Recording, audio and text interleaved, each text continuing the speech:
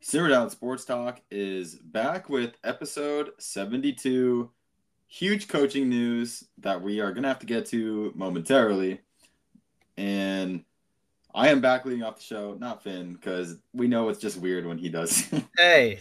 And ouch. Got to get back to the regular flow and the way this show operates. And have to mention really quick, Dylan Raiola flipping his commitment to Nebraska. Sucks to be an Ohio State fan. Missed out on Cam Ward. He declared for the draft instead.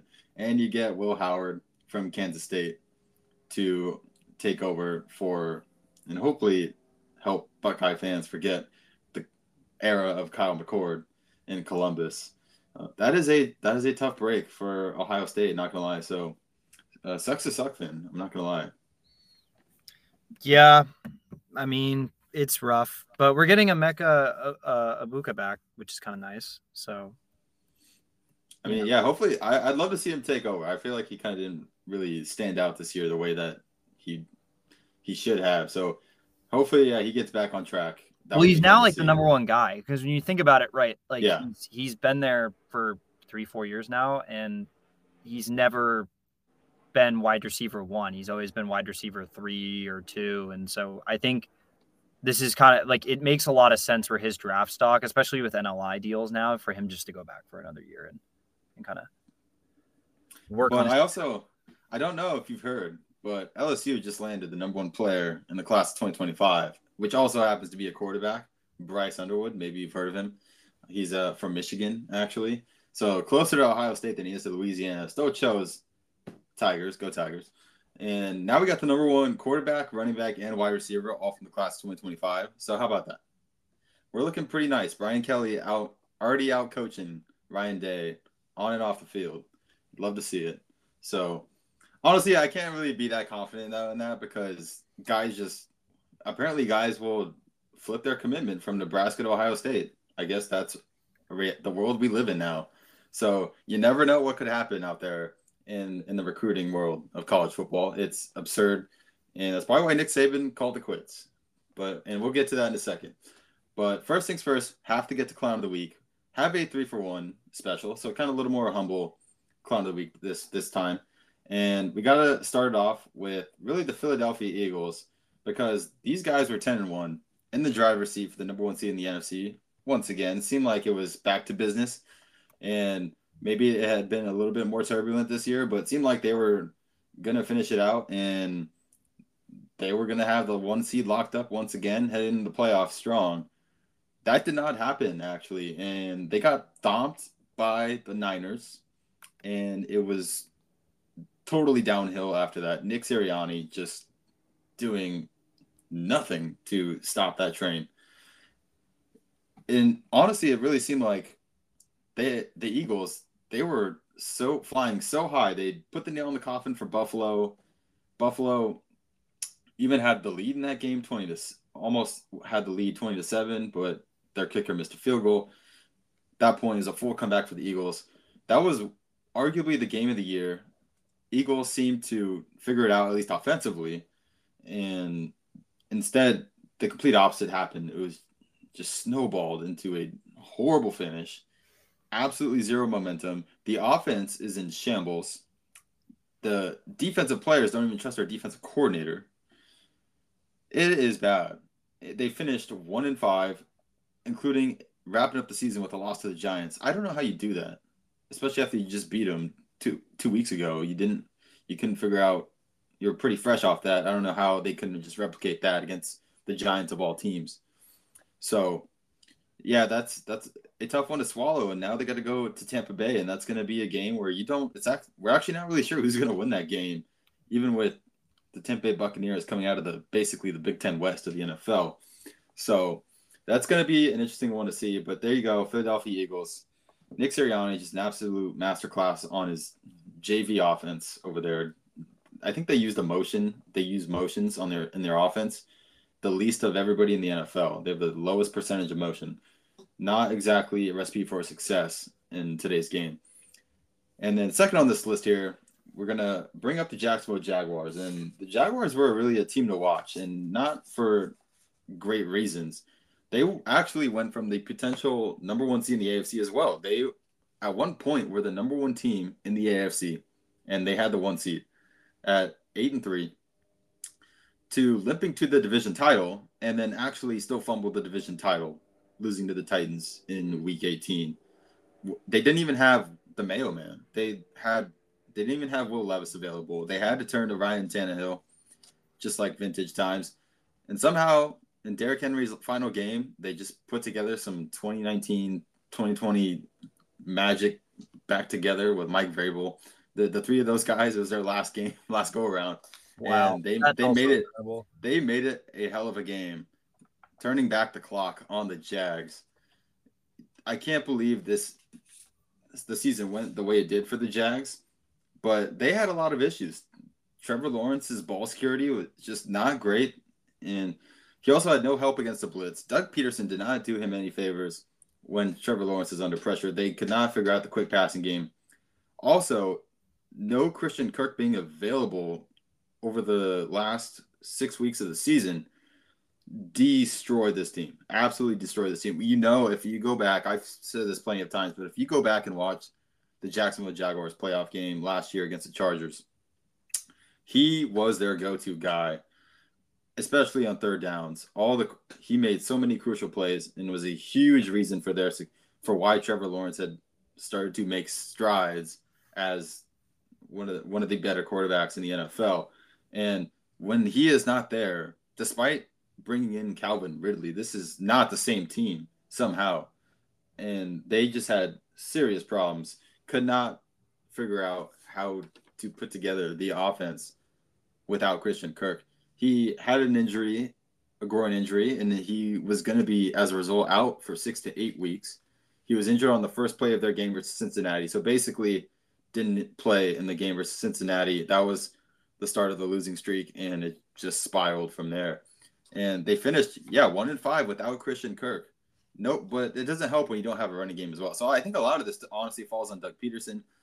And as a result, Trevor Lawrence's play suffered, I think, as well. So they kind of beat themselves in a lot of ways. They beat themselves certainly in the game against the Ravens. It was a game they actually could have won. They didn't pull it out instead. So the Jacksonville Jaguars will not be in the playoffs, which is weird to me. This team seemed to have too much talent and too good of a head coach to not get it done, but that's exactly what happened. Yeah, I do want to say, I think, are we at the point where we can maybe start giving Trevor Lawrence the bus label? I don't think quite yet, because I think Doug Peterson was more the issue, and I think he was more so the reason that they took a step back this year. I think he did not make enough adjustments on the offensive side to give them better opportunities to win. So you would like to see another year. Obviously Christian Kirk was a big part of what they do. You need to add probably a third wide receiver, a more reliable wide receiver. They got to figure out the running game, and I think so. The offensive line probably needs some help on that front. And so if you strengthen the offensive line, need everybody healthy, maybe add another running back and get creative with those running backs, get those guys more involved. This could be a little bit different. And obviously they ended up finishing the season and fired their defensive coordinator, I think Mike Caldwell. And at times, honestly, I think he elevated the play of certain guys on defense. I don't really know I don't think he was that big of a problem. Now, obviously, gave up 28 points to Ryan Tannehill and the Tennessee Titans in the last week of the season, with the season on the line, a game that you absolutely have to win. Not great. And also got sauced up by Jake Browning. Not great. But I don't know if that's going to fix everything, especially this offense in Trevor Lawrence's play. So, yeah, I think they got to run it back, but you got to add a little bit. Definitely on the offensive side, you have to think about helping that offense first and foremost to get the most out of your number one pick, Trevor Lawrence. Yeah, I agree. I get that point of view. I just think, I don't know. I don't think he's made the strides that you would like to see a number one pick make. Like right now, again, CJ Stroud's a better quarterback than Trevor Lawrence. Arguably came into a situation that was maybe a bit better from the get-go than Trevor Lawrence did with Urban Meyer. But again, right, like when you see a guy like that immediately come into the NFL and start producing very quickly, and then you see a guy like Trevor Lawrence, who is considered a generational talent and still struggle going into year 4, I think that's when you have, if I was a Jaguar fan, I'd be very concerned, because it just seems like he's a good quarterback that, can play well some games, but again, just hasn't shown that consistency of a number 1 overall pick that you'd like to see by year 3. And I think, again, right, like this wasn't a project quarterback. This isn't a guy, right, who they planned on, like a Jordan Love, right, where you plan on kind of bringing this guy slowly in after 2-3 years on the bench. This was a dude who was considered the best prospect since Peyton Manning. And yeah, I mean, this is a guy who sauced up Alabama in the national championship as a freshman. And we haven't seen that same player. But again, I think that's partially because of his size and of his physical just build. This was a guy who kind of never really was physically challenged, especially in high school, obviously. But even at the college level, right, like he was still oversized at the quarterback position. So I wonder a little bit if it's just simply, he's kind of relied on his whole career as a football player on his size and just being bigger than everybody. And now he's one of these guys, right, that's finally in a league where everybody's bigger and stronger. And he's not picking it up as fast as I think he thought he was. And, again, I think if you're a Jaguars fan overall, you have a lot to be concerned about going into year 4. And this is kind of the make or break it year for me. I think if he doesn't play well after this year, Jaguar fans have to start considering, like, okay, is this our guy or do we need to move on again? Which is just crazy to think that this organization would be back to square one like that. Right. I think overall this was a down year for Jacksonville, and year 3 is going to be very important. There will be a lot of eyes on this team, and there could be decisions made based off the results of next season, 100% in year 3 of Doug Peterson working together with Trevor Lawrence. So definitely going to be a very big next season coming up for the Jags. They're going to have to answer some questions if they don't perform up to expectations. Yeah. And now turning to number 3 on the rundown for Clown of the Week, it's the NFL. And honestly, they got robbed for Clown of the Year in 2023. They honestly probably should have gotten the Clown of the Year award, and we just kind of decided to give it to Brandon Staley instead because he just put on an absolute masterclass. We got lost in the sauce on that one, I think, maybe. But they are here because they decided to give an NFL playoff game. We're not talking about college football primetime games anymore. We're not talking about making it the Hawkeye Network right now with Iowa football. We're talking about an NFL playoff game. They gave that to not NBC, but actually their streaming platform, Peacock. So Peacock was able to somehow, some way secure the rights to a NFL playoff game. And the matchup that they were awarded was the Miami Dolphins visiting the Kansas City Chiefs, the 6 versus 3 seed matchup in the AFC on Super Wildcard weekend.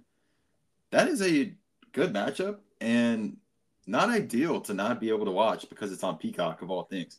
I mean, we know Peacock kind of has a chokehold on the Big Ten West. We cannot let them have a chokehold now on Super Wildcard weekend. This cannot be happening right now. I guess we do get to see Taylor Swift on the cock. So that is something that is going to be great to see, I guess, for them. That's big news right there for sure. But this is not what we need in come playoff time. This should not have been allowed. I don't know exactly how successful Peacock is going to be in the future. I don't see them having a ton of success. Honestly, I don't think this makes a ton of sense to have basically an app have the exclusive rights to televising big games, like an app that is not very common that most people are not going to be paying for. Maybe they'll get a lot of Swifties from this. I don't know. Maybe this will be the Swifties' new app. It could be interesting there, but I don't think this is going to work out necessarily for Peacock or the NFL. Really, I don't see how this is a a good thing. Yeah, I mean, they've been really trying to push the streaming, and I would understand, right, if they made this an NFL Plus exclusive game, that would almost make more sense. But just again, this might be Peacock more than the NFL. Or actually, no, I take that back. I think this is both of them combined. Obviously, Peacock's just a business. They're going to take this if they can to promote their streaming service. And they probably know that a lot of people are going to start a free trial or, and then forget about it or get a Peacock membership to watch this game. And if anyone actually out there has used Peacock, they will know that it's probably one of the worst streaming services. It freezes up. I watch the Premier League quite a bit, so I love I shouldn't say love. I use Peacock because I love the Premier League and I deal with it. But it is just super, super, super dodgy and it doesn't really work that well. So I wouldn't be surprised if a lot of people don't even watch the game on Peacock simply because it's just glitching all the time. But it's definitely a money grab. And it's a bummer. But then again, does anyone really want to watch the Chiefs? I think Swifties will have something to say. Yeah, no, all the Swifties are really the ones that are mad. This is the first time that Swifties and NFL fans have united in unison, for their anger at the NFL. It's pretty incredible. All I will say is I am not a Swiftie, so I will not be tuning into this game on Peacock. And Peacock is just, I don't think it's for me. I don't Off really streams, we will be there. Yes. Certain streaming sites, we will be there 100%. Yeah. Or the other thing you can do is just go to a bar or restaurant. Like that's what I do for all the UFC fights because I don't want to pay for the, UFC, like the $89 or $80 it is for UFC. I'll just go to a bar that has it. And, you get a drink or a plate of chicken wings and, it's definitely cheaper than a Peacock membership. So maybe. Or definitely at least feels better at the time. Yeah. Yeah. But I just don't get how that business plan works, having the rights to one playoff game. If you're going to try to jump into this, you should have jumped into it, I think, last year and have tried to get more games showcased on Peacock instead of, a couple late in the season Saturday night games and then a playoff game somehow, some way. I don't get how that works. It doesn't make a ton of sense to me. We already have Amazon Prime trying to ruin Thursday night football with their stupid exclusive rights on the Prime app and Prime Video, and now the NFL is going to try to implement Peacock into the mix. I just don't think it's good for the sake of the NFL, making it harder to watch games for fans, especially casuals and Swifties. So yeah, I don't know how that's going to play out for them in that regard. But let's move on. We got to talk about playoff weekend here, and we got a lot of good matchups. Honestly, it actually worked out quite nicely. Somehow the Pittsburgh Steelers were able to find their way into the playoffs. I don't understand why did the Seahawks let that happen. I don't know. Basically why Pete Carroll is out as a head coach. That's kind of a wild story in itself. We got to talk about Pete Carroll, I guess, for a second. He's kind of getting buried in the news under the other two legends that just decided to step down, I guess, or, part ways. Talking about Pete Carroll here, choosing to step down, I guess, and he's going to be put into a new role with the Seahawks. So he's not completely out of the building, but he is no longer the head coach in Seattle. Apparently, he didn't want out. He wanted to stay. He fought for his job and didn't get his way, actually. So that is very surprising to me. He did a lot of great things in Seattle. I think, unfortunately, part of his downfall was having too much say in the draft process and personnel, who gets to come in and help the Seahawks, who is going to be their first round pick. Oftentimes it was a defensive player, and the Jamal Adams trade as well. I wonder how involved Pete Carroll was in manifesting that deal. That deal was huge for the Seahawks. Waste of first round picks. Was not a good deal. Jamal Adams was clearly only a box defender. He's not able to match up covering running backs in coverage. He's not able to be a really sufficient starter in pass coverage. It overall, I think, was a horrible trade. He missed a ton of games as well, so he wasn't even available for most of the last 2 seasons. So that trade was, I think, kind of maybe the beginning of the end for Pete Carroll. They had a lot of great seasons, no doubt. He's going to be remembered for the Legion of Boom. That was an insane couple years there with that group of guys, and they easily almost had back-to-back Super Bowls. I think that's kind of number 2, though. Under the Legion of Boom, you're kind of going to remember as well. Why didn't they run it with Marshawn Lynch in the Super Bowl against the Patriots? Could have gone home back-to-back champs. Instead, you go out in a brutal way with Russell Wilson throwing an interception on the goal line and jump-starting Malcolm Butler to fame. So I think that is kind of the top two memories. A little bit bittersweet there when you look back on Pete Carroll's time in Seattle. But he's a great guy, huge personality. I think people would just have nothing but good things to say about him, except for, I guess, us talking about how he was involved kind of in some front office decisions.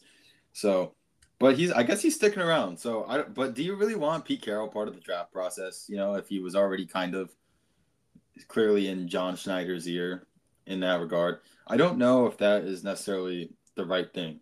It's nice that they appreciate him that much to still keep him around, but the guy's 72 years old. His defense was, it was getting cooked out there. It wasn't a successful year this year. Last year was a fun year, again, proving all the haters wrong, saying that everybody counting them out after Russell Wilson being out of the building. And I think that was kind of a year where everybody was locked in. They wanted to prove people wrong. They had something to play for, a chip on their shoulder. This year, it's like, okay, we're running it back, Geno Smith. Defense, ideally, these younger guys step up, but it doesn't always work out that way exactly on the way you think it's supposed to go. And the defense just didn't get it done this year. I mean, honestly, especially in that Seattle-Dallas game, that was a terrific game. The penalty bowl, really, because both these teams were the most penalized teams in the NFL. Just Flag City the entire night, except for the final drives from both teams. But yeah, Jamal Adams, as I said before, in man coverage, he is a disaster waiting to happen. You cannot have that guy on the field and at least in the second half or on big time plays. On third down, he's out of the game. If I'm his head coach, so yeah, and Geno Smith. I mean, obviously he loved Jackson Smith-Njigba thrown in his direction, especially on third and fourth downs. He really did played great that night for their offense, and Dallas gave him a chance at the end, 1:46 on the clock for Seattle to go down game-winning drive, but somehow they forgot to block Micah Parsons on the final play, and they coughed up that game, and Dak Prescott really carved up Seattle's defense. You can't have Dak Prescott just straight up carving your defense and dropping an easy, I think there was 35 points on him. I kind of forget the final score of that game, but it was the Cowboys looking amazing at home. Dak just absolutely put on one of his best games of the year against a bad defense. Pete Carroll's defense. It's supposed to be a specialty, and the defense didn't perform. So, yeah, obviously the defense didn't get it done this year, and Pete Carroll is not there in Seattle anymore. It's going to be weird looking at the Seahawks and not seeing Pete Carroll on the sidelines chewing gum in a absolutely packed Seahawks stadium with the 12th man. It's going to be weird, and it's also going to be weird for these other coaches too that are no longer the head coaches. I guess we'll start with Bill Belichick. Let's keep in the NFL for a second. Bill Belichick coming out a day after Nick Saban stepping down or parting ways, I guess, and it kind of seemed like Robert Kraft had made the decision that Bill Belichick was not going to be there anymore, and Bill's like, you know what, I'm fine with that. And they both came to terms. They acknowledged they had a great run, and Belichick is no longer going to be in New England. And that is his territory, and he is not going to be there anymore. Yeah, I mean, overall, it's been a weird week for just the fact that we've had all these coaches just all resign or get fired, in this quick of a span. You look at the Giants too; they lost their defensive coordinator, which was a shock. You look at Vrabel, obviously a shock.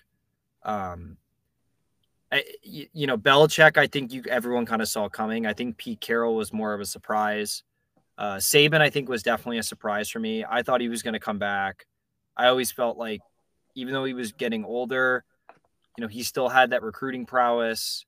He still had that capability to kind of take Alabama to the next level, even with a bad team. And this team this year was, in my opinion, not very good. So yeah, I mean, it's pretty shocking, but it's not. I don't think it's really a surprise with Belichick, and I think we're definitely going to see Belichick on a new team. I don't think it's going to be the Chargers. I think Harbaugh, after obviously winning that rigged game against Washington, is going to go coach the Chargers now. But and I think you could see Belichick for sure on the Falcons, and there's been a rumor that they've been already contacting him about that. But yeah, overall, just a weird week for all these coaches to resign all at once. It's kind of crazy to think that these guys have been the coaches of these teams our whole lives, and essentially, and now they're just gone. It is weird when you think of the Patriots. Obviously, think of Belichick, the Patriot way, and he's not going to be there anymore. I don't know where the Patriots exactly go from here. It does seem like Mike Vrabel almost has a foot in the door already, and it's just a formality that they need to have the press conference and give him the job as the former Patriot, the guy that played under Bill Belichick, that Robert Kraft probably loves. And maybe they'll go back to being a defensive-minded, physical team that everybody respects again. But obviously, when you look back at Belichick, you think of him as at the very least, the greatest defensive mind in football that would pick up on some of the smallest details and somehow incorporate them into a game-winning strategy. Go back and look at the game this year when they played in Foxborough against the Dolphins, and the incredible block on Miami's field goal, one of their field goals, with the gunner on the outside. He actually started close to the sideline and came in with a running start and timed the snap perfectly to block the field goal. Something I think we've never ever seen before, and it seemed like he was going to start a trend here in the future, and it did. Teams were doing it right away as soon as they saw that on primetime.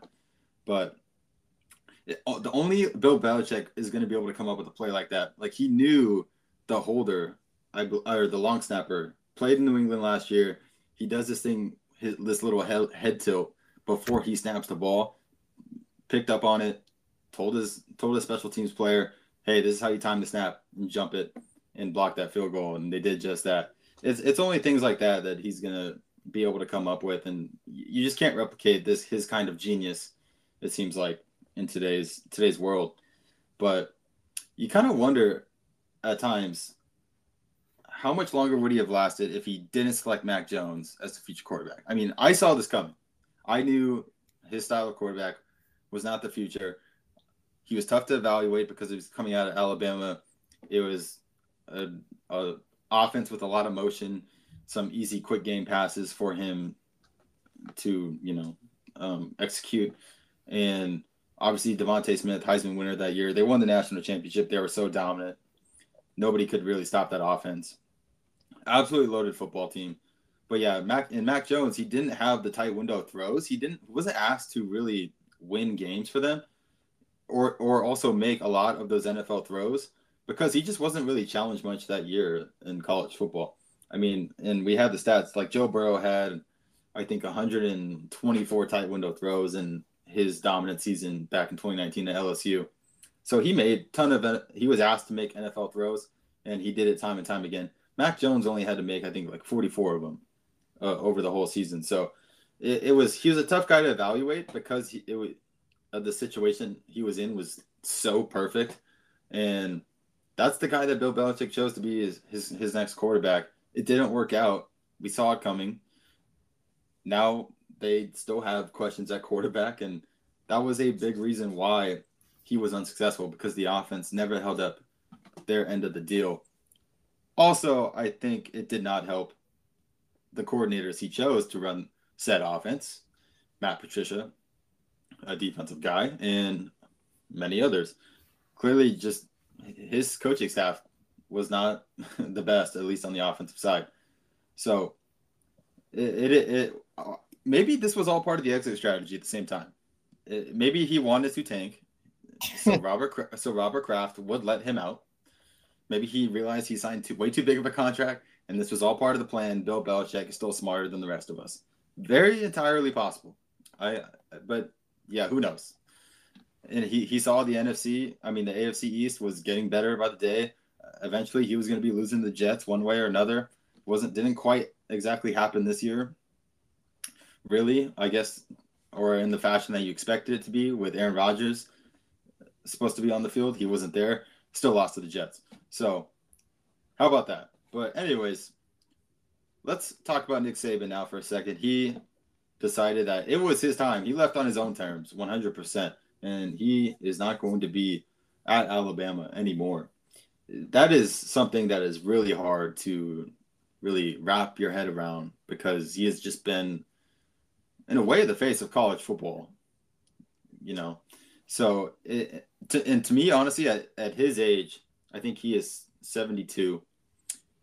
I'm surprised that he lasted this long with the way that college football is changing, especially after that COVID year where you had to deal with, are we going to play season or not?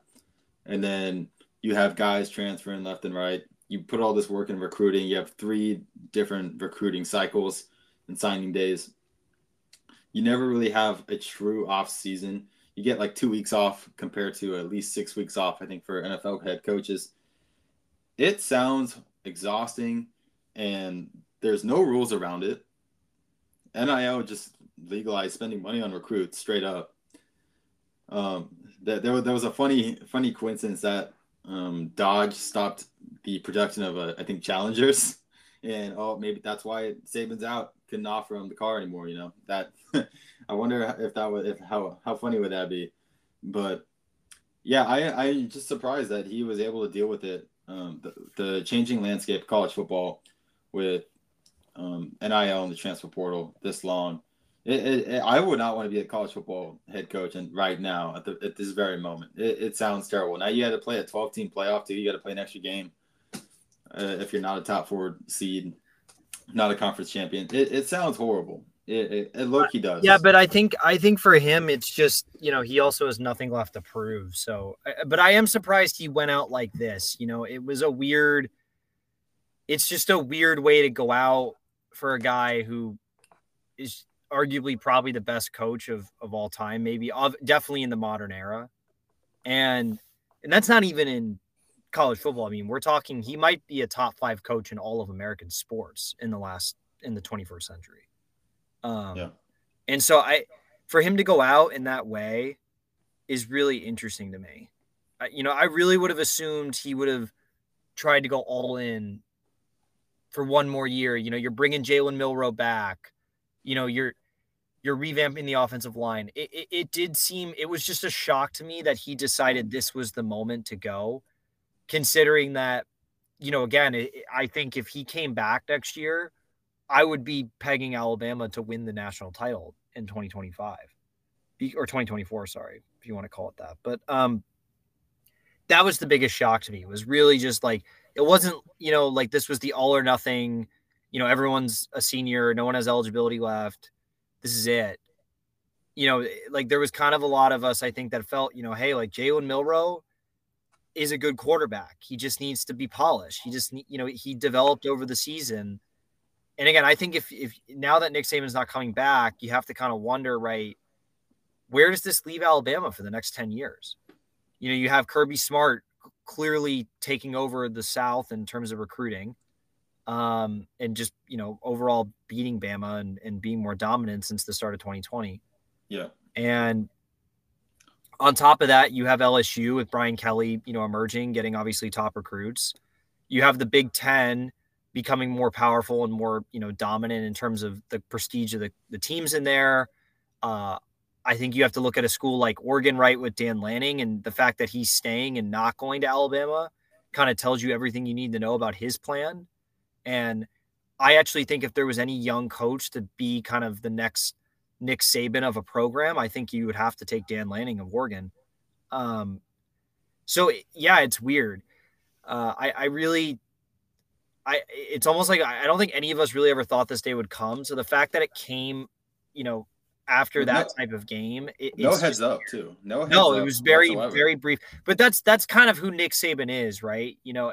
I think he's just one of those types of guys who, he's not here to make a big, celebrity documentary about it. Like it's more just this is my job, this is what I've done for my career, and I'm ready to leave.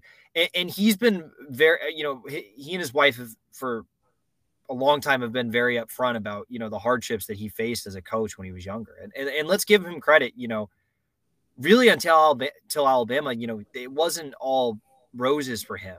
He really struggled. I mean, he went through his ups and downs as a coach, and some people will hold that against him and say, he's never, he never won anything outside of Bama, but outside of that LSU national title where he was a coordinator. But I mean, God, like it's weird because I feel like in the future, if I ever have kids or something like that, and they ask me about, Nick Saban, it would just be like, you'll just remember as a kid, just always knowing it didn't matter who was the underdog that year, who was the dark horse, who was the team that was, winning the hearts of everyone or, dominating the media stories. There was always just big, bad Alabama to, come in and just ruin it for everybody. And that's what Nick Saban was. I mean, he dominated for 15 years plus. And, as much as I hated him and as much as I hated those Bama teams, like you couldn't help but respect it because, they were just that good. And they I mean, 4 Heisman Trophy winners on his teams too. You 100 plus NFL players. Ridiculous. Yeah. NFL factory. I got some amazing stats here too to kind of sum this up for these guys. So back to Belichick for a second. 6 Super Bowls, 9 AFC championships. Also won 6 Super Bowls and 9 appearances. That's extra nice. And then this is how you know Nick Saban's also from the Belichick coaching tree. Don't forget, Saban was Bill Belichick's defensive coordinator back in the 90s for the Cleveland Browns. So this is how you know Saban comes from Belichick. 6 national championships, 9 SEC conference championships. That is so nice. So yeah, those are some great stats right there. I'm glad I was able to find those. And they did some serious work. I mean, look, yeah. I mean, hey, Saban got one of his jobs from he met Belichick by working for Belichick's dad at Navy as an assistant. And that's how they became friendly and developed that relationship. But yeah, hats off to Nick Saban. I mean, I think out of all the coaches retiring, it's definitely the one that I think is the most impactful for the sport. I think it's the most shocking. And I think it completely transforms college football next year because, now you're looking at college football and you're kind of like, there really is that fear of Nick Saban and Alabama is kind of gone for the time being, and you think that might be replaced by Kirby Smart in Georgia, but I don't know. Right. Again, like you saw it this year, like nobody thought that Alabama team was going to beat Georgia, after they lost to Texas, and maybe that changed a little bit going into the SEC title game, but like he had their number, and I remember just going into that game just thinking like Alabama's going to win this because it's just he has Kirby's number, like he just knows how to beat those teams when it matters, and I think this Michigan team was just that good that it was just too hard for them to overcome. Because again, I think, we haven't even talked about the title game, but this Michigan defense might be a top 10 college football defense of all time. I mean, they were just that dominant all year. And obviously no one was surprised when they, couldn't get it done against them. But yeah, I mean, it's just still a shock. But hey, he did it when it mattered. He won when it mattered. He won when you knew you were going to hate it, and it's pretty crazy to think he's gone. Another thing is with Nick Saban out, does Jim Harbaugh look around and say, Hey, wait, you know what? Let me actually come back and just rule over college football for another 5, 10 years. I mean, why Who's not? there? Yeah. It's just Kirby Smart, really, and you don't know if he's going to be back. Obviously, it was kind of an absurd 2 year run with going back to back, but it's hard to replicate that. And who knows, especially with in today's world with how hard it is to keep your best players happy, all the 5 and 4 star recruits that you collect, and guys are not consistently not going to be happy either with the money, the playing time.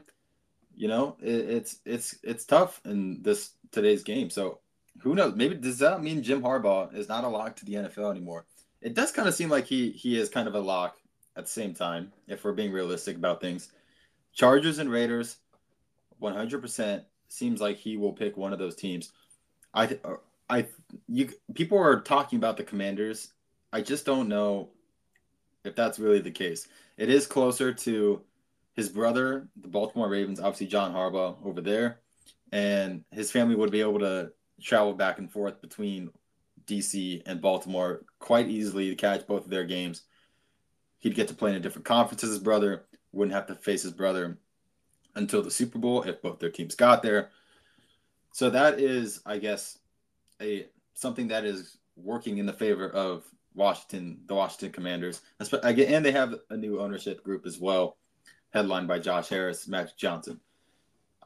I guess there is some appeal there potentially for Jim Harbaugh, but the Chargers and Raiders, I think, just make too much sense. They'll probably cough up more money, and some people think it might come down to. I heard this theory earlier today, and so Jim Harbaugh obviously recruited a lot of the players in college football right now, and one of those being probably Drake May. And if he does not think that Justin Herbert on the Chargers is better than what Drake May can become in the NFL with his next team, let's say the Commanders, just to, for this purpose, then does he take the Commanders job? Because then you have greater quarterback security, and that is a huge weight lifted off your shoulders. You do not have to worry about that, and you do not have to worry about any issues of that bringing your team down or keeping your team out of the mix and from winning. If that is the case, and if that's the main reasoning but behind why he would take the Commander's job, that'd be insane. But I wonder how possible that actually is. I feel like the Chargers, though, are a lock because of the history. He played for the Chargers. I mean, it seems like, everything is there to kind of line up for him to take. Those Charger highlights go pretty hard, too. Yeah, and it's also right, like, you're not being part of a rebuild. Like, you're kind of going into a team that has a lot of the pieces there.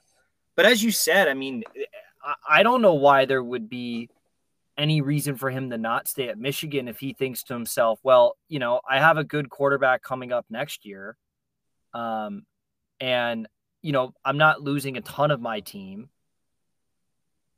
There's no Saban anymore, right? I mean, I guess the argument is that the Big Ten is going to be really competitive, and so it's going to be hard to win it. But that doesn't necessarily need to be your goal if there's a 12-team playoff. So, yeah, I kind of like that theory of him staying because he definitely has the capability and chance to turn Michigan into a dynasty. And right, like that's kind of what college football is. When you look at the sport, is that it goes through these dominant eras where teams or programs, really take over. And you look at Nebraska in the 90s, you look at Miami in the early 2000s, you look at Bama, obviously. And then you obviously have the stalwarts that are kind of always there, like the Ohio States and the Michigans and the Florida States or whatever. But there's always that like one team, right, every decade that kind of dominates and takes over and is clearly the best team in the sport. And I think he must think to himself, right, especially with the way he's been recruiting the last few years, that what's to say that I can't keep this up? What's to say that I can't, turn the tide and be the first Michigan coach in since really the 40s to really dominate Ohio State like every single year. and Right. and completely switch the tide to Ohio State being little brother and Michigan being big brother, which I think he can do, especially with Ryan Day's, looking like he's going to go anywhere.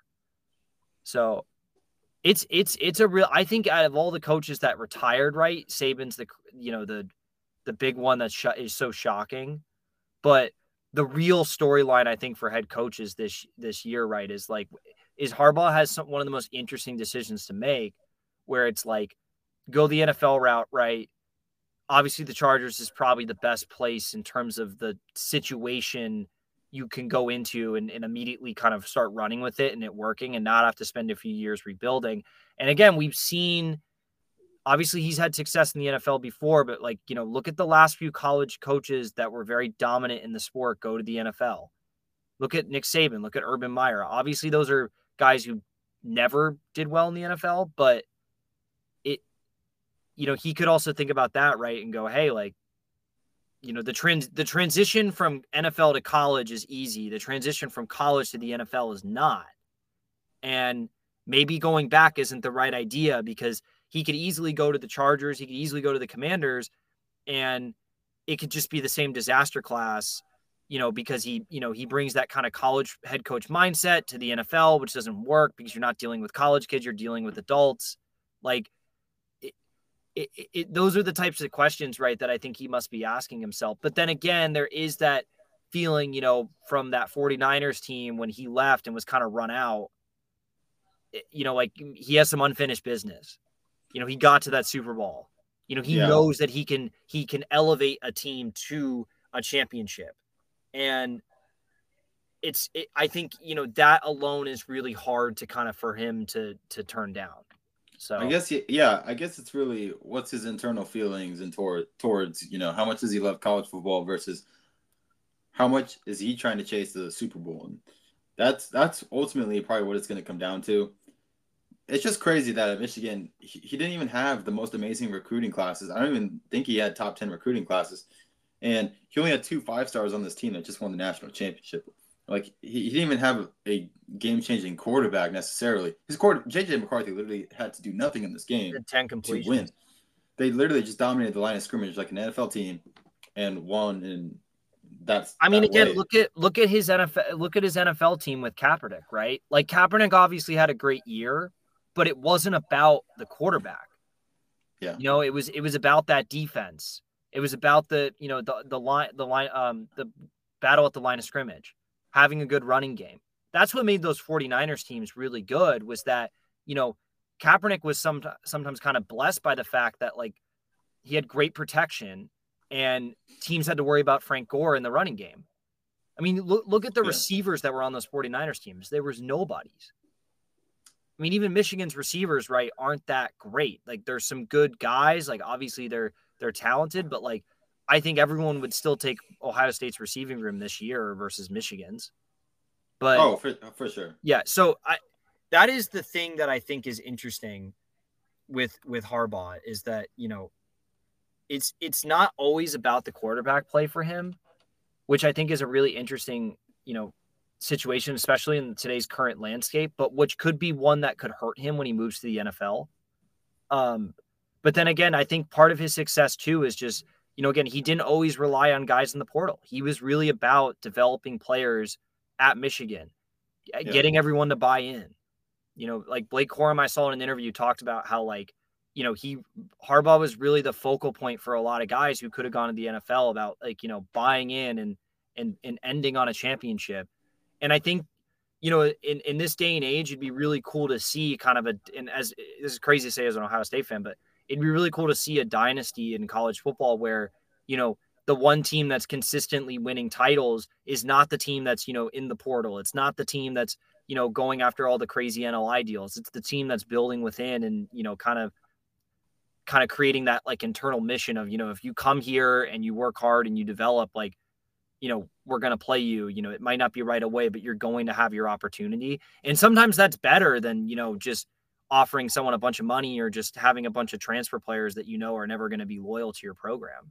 Because, I mean, I don't know if there's anything that can back this, but I would assume out of the 4 teams in the playoffs that Michigan probably had the least amount of transfers. Oh yeah. Oh yeah. No, this is a legitimate program. These guys developed. Jim Harbaugh absolutely established his culture, his way. Won the national championship also without his best offensive lineman, which is kind of insane too when you think about that. So, and all I'm saying is, I think it really feels like he is just scratching the surface of what he could possibly do. Yeah. So, for him to leave Michigan, I think would be huge in that regard because it seems like he's on the cusp of a dynasty potentially. With the way college football looks right now, all the uncertainty at big schools and their head coach outlooks. So, yeah, he could do something really special if he stays at Michigan. We'll have to see, though. And I think that being said, we got to jump real quick. Let's look at the NFL playoffs. We have our playoff picture set in stone. We got a lot of good games.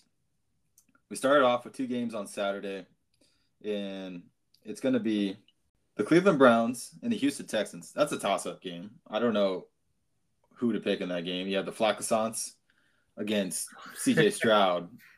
That's a game. It's on NBC, 4:30 on Saturday. I don't know who I would pick in that game. Finn, let's start off with you. Do you feel good about? I know you're a certified Stroud boy, so are you taking CJ Stroud to pull off, I guess, the upset, in this game? Well, these guys already played each other a few weeks ago, if I'm correct, right? Why am I not? I swear that. Yeah, they played each other on December 24th.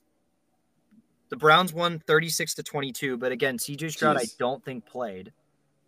Or that's when he was around injured, or maybe he even got injured in that game. I'm going to go the Texans. I know they just played recently, and I know the Browns won, but CJ Stroud did not play in that game. And I think overall, this Texans team is, coming off a great win. They obviously, have kind of had a surprise year where no one really thought they were going to be in this position. I think starting if you look back at week 1, but I don't know. It's home. It's a young Texans team that's got nothing to lose against Joe Flacco. I know the Cleveland defense is really good. So I think that if they shut down CJ Stroud early on, the game's probably over. But I have that feeling, right? CJ Stroud, this is a huge game for him to kind of cement himself as not only the best rookie quarterback, I think maybe the best young quarterback in the NFL under the age of 100%. Now, is it his time to shine at this early in his career against this team? I'm not so sure. I mean, the Texans are 2-point underdogs. So I think you got to give me the Browns on this one. I think Joe Flacco is just too hot. We have yet to see somebody stop it. I don't know if DeMeco Ryans has the team to extinguish the fire that Joe Flacco has got this team rolling with right now. So I'm gonna take the Texans. I'm gonna take the Browns on this one. Give me the dog pound. All right. Well, I guess we're split on that. And then I think, right, the Browns will play the Ravens if they win that game. It depends on who's the lowest seed. Yeah. So because if Miami wins, then they'll play the Ravens. But there's a chance that we have Cleveland at Baltimore, Joe Flacco, homecoming in the divisional playoff for a spot in the AFC Championship. NFL script writers just could not draw it up better than that. For everything that did not go right this NFL season, we got some great matchups. And moving on down at 5:00 on the cock, we got Peacock. Obviously, guys, come on, get your heads out of your asses there. Got the 6th seed Miami Dolphins. Got to go into an absolutely freezing environment in Arrowhead Stadium against the number 3 seed Kansas City Chiefs. Chiefs did not get the 1 seed for the first time in a long time. I think it goes back to that 2019-2020 season. It's crazy. Where the Titans stole it somehow, the 1 seed, but then they ended up choking in the divisional round. So Chiefs still got home field advantage throughout the playoffs, basically. Crazy. So yeah, in this game, I just don't like the way Miami is looking right now to confidently say that they would pull out this game. I mean, Chiefs are 4.5-point favorites to start.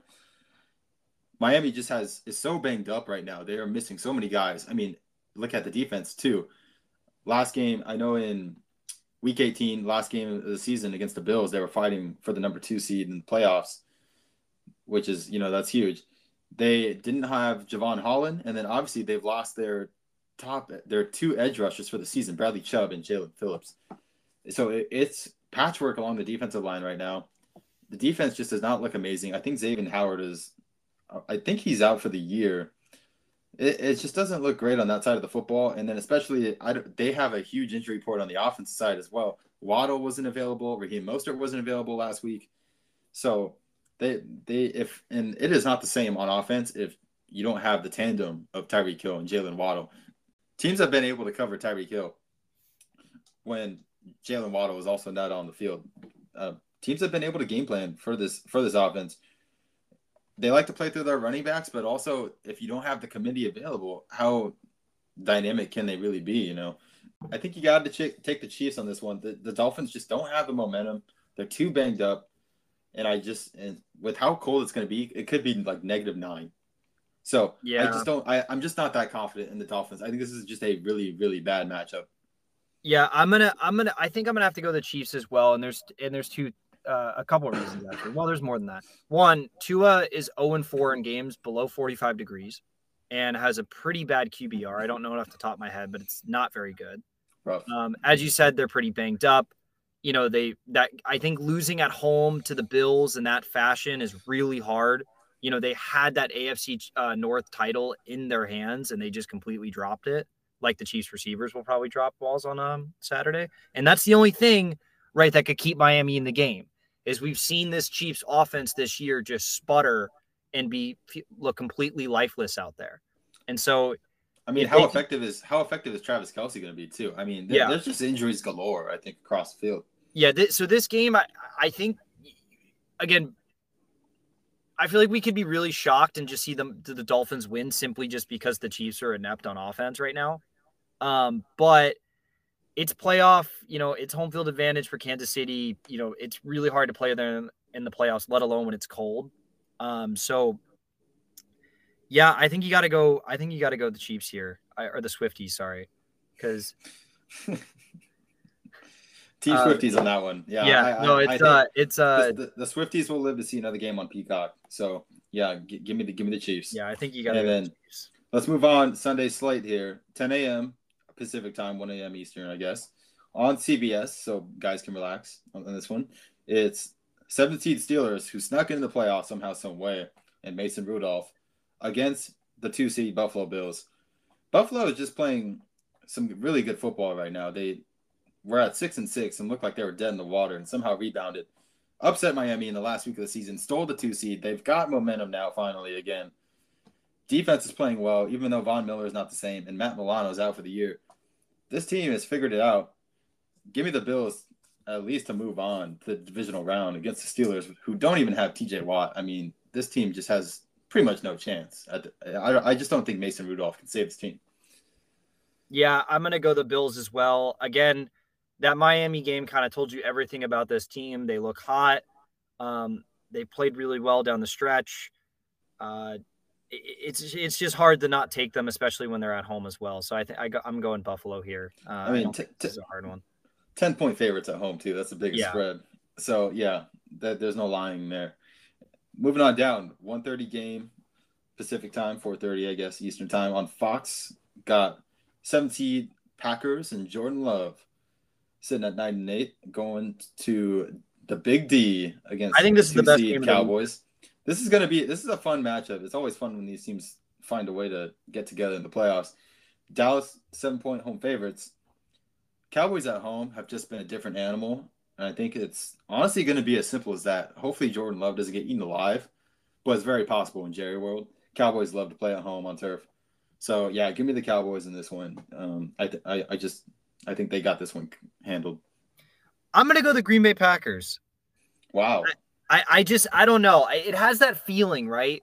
Jordan Love has, again, as much as I think he's a little bit of an inconsistent quarterback and definitely has a lot more steps to take to kind of fill the shoes of Rodgers and Favre, he's played really well down the stretch. I think he's like 13 or 18. I think it was like 13 touchdowns to 1 interception or something like that during the last 8 games. Like, he's just been unstoppable. And I don't know if he shows up and he plays well and he doesn't have one of his off games. I think there's nothing stopping this team from winning this game. We've seen the Cowboys struggle in these kind of primetime games recently. You know, it was the Seahawks. They didn't play that well against them. They kind of let the Seahawks, stay in that game late. That Detroit Lions game really was a terrible officiating call away from being a pretty shocking loss at home. So Yeah. it just kind of has that feeling, right, of like the Cowboys are in a position to lose one of these games because they've just given us a lot of reasons as to why they could lose one of these games. So I think you got to look at this game and go, obviously the Cowboys are the favorite. As you said, they're really good at home, even regardless of those kind of shaky games. And I think obviously they'll probably win, but in my opinion, I think Green Bay's going to squeak this one out. I think Jordan Love's going to cement himself as the quarterback for this team moving forward. And yeah, he's looked hot. So I think if he can carry it into the playoffs, this Cowboys team's in some trouble. And I think if they do lose this game, I think Mike McCarthy's out. Wow. I mean, could very well be on the table. Jordan Love would take over the NFL world if he pulls off this upset. I think out of all the games on Wildcard weekend, if you're going to look at the upset factor, I mean, I guess the next game we're going to talk about, you could probably say this is possible. Well, I think the upset factor is definitely in the NFC. I think the upset game is 100% going to be one of these NFC games. So, but I think this game in particular is the one where it has that feeling, right, of like this Packers team is, just historically has played well at Jerry World. And, they've done this before in the same situation back when, Zeke and Dak first exploded onto the scene. When Rodgers had that game-winning drive. So I don't know, it kind of has that feeling to it a little bit for me. And then last game was Sunday in prime time on NBC, 5 o'clock, 8 Eastern. Storybook game. Storybook game. This was a game, didn't even know this was going to be possible, but NFL script writers did their job. And we get Matthew Stafford's return to Detroit, the 6-seed Rams taking on the 3-seed Lions. Lions 3-point favorites. I honestly don't know who's going to win this game. I think this is going to be a really tight game. And if I did have to pick somebody, I'm really tempted to take the hot Rams. I think the Rams, honestly, with Matthew Stafford slinging it, Puka Nacua and Cooper Kupp side by side, they got a running game with Kyron Williams now. Sean McVay is cooking. And I think they might just have enough to pull off the upset. And Matthew Stafford's, the house that he built, the Ford Field. This is going to be fun to watch. Don't be surprised if the Rams, I think, come out on top. Not to mention, too, that this is Jared Goff's return against the Rams. I mean, this is the scripts there's just scripts galore in this game. It's a revenge bowl. Yeah, it really is for them trading him and thinking he wasn't good enough. So, I mean, I think there's also that, playing into effect in this game is that, hey, you guys picked me as the number 1 overall pick. I led you guys to some pretty good seasons. I never got it done in the playoffs, but hey, now I'm going to prove that, I can and that I don't think they regret trading him obviously for the Super Bowl, but that, maybe there's a little bit of just kind of a extra motivation there. And then I think the same thing for Stafford, right? Like it's kind of it's got to be a weird feeling playing against Detroit in Detroit after so many years there and not having the success. It'd be kind of wild to see them finally have playoff success when they don't have him. But yeah, I don't know. The thing with Detroit, right, is that Cowboy game shows me that this team is a blackjack team. They're willing to take risks. They're willing to, get out of their comfort zone to win. And I do love that about Dan Campbell because I just think it kind of adds that element to that team that they're really unpredictable. They'll go for it on 4th down. They'll go for it. They'll go for 2 to end games. You kind of have to like that kind of gutsy play calling that they do bring to the table. Oh, yeah. If you're looking for the coach with the biggest balls, look no further than this guy right here, Dan Campbell, with his extra large venti with, pre-workout and everything in between. Was it triple espresso? Yeah. Dude, that's just insane. Only Dan Campbell can handle that. And his Metallica. You got to love it. But I don't know. The big thing for me in this game is I feel like the thing that's held the Lions back, this year is Jared Goff's mistakes. We still have kind of seen him make those really erratic throws where you're kind of like, why'd you do that? Fumble it in the pocket. He still has that turnover tendency that he's kind of carried his whole career, outside of those 1 or 2 seasons where he was really efficient. So again, I think that's the question for this Rams team, right? If they can win the turnover game, they'll win this game. And I think just the fact, what are they like? They've won 7 of their last 8 games, right? I think. I don't know. They're pretty hot though. They basically have been undefeated down the stretch, and you have to think, right, they've kind of had to run the table to make the playoffs, and so I'm gonna go the Rams. I don't know, it has that feeling, right? Like as you said, Kyron Williams, Puka Nacua, Cooper Kupp, Matthew Stafford, like it's crazy to see how much value they get out of their rookies in the late rounds of the draft, and they just have that. It just has that feeling, right, of this team kind of being hot at the right time, playing one of the higher seeds that's, clearly had, its issues throughout the year and is clearly not infallible. And I think the Rams are going to pull it off. Yeah, I mean, somebody's going to be standing on business at the end of this game. It's just a matter of, is it going to be Stafford and the Rams or Goff and the Lions? We shall see. This is my favorite game of the weekend, by the way, too. Like, by far. It's a great matchup. And moving on to the final game, the Monday game. Kind of sucks that ESPN got stuck with this one. And we got the 5 seed Eagles, a team that is just anything but on the rise, going into Tampa to take on the 4 seed Bucks. The Eagles are a 3-point favorite somehow, actually. I really don't know who's going to win this game either. I want to say the Eagles. The Eagles should win this game, but will they is the question. They just haven't put it together. It seems like their team chemistry has just gone down the drain. I just don't know what's going on there. Hopefully Jalen Hurts is healthy. If he's not, it could be some serious struggle there. It's going to be a low-scoring affair. I would definitely take over-under of 44. Give me the under 100%. I mean, Buccaneers could only score 9 points against the worst team in the NFL last week. So this is going to be a defensive game. Yeah, to say the least. I really honestly want to check the weather in Tampa too, because there's a shot it rains. Ooh. Yeah, it's going to 40% chance of raining on Monday night. So that's going to be another factor to take into account as well. Because that Tampa Bay, when that stadium, when it rains there, it's a muddy stadium. They play on grass. It could have that kind of old school in between the tackles type of game where it's like 3-9 or something like that. Yeah, this is going to be a seriously low-scoring game in the Big Ten West here. I'm gonna say the Eagles live to see another day at least on Wildcard weekend here. I don't know how you can rightfully take the Bucks.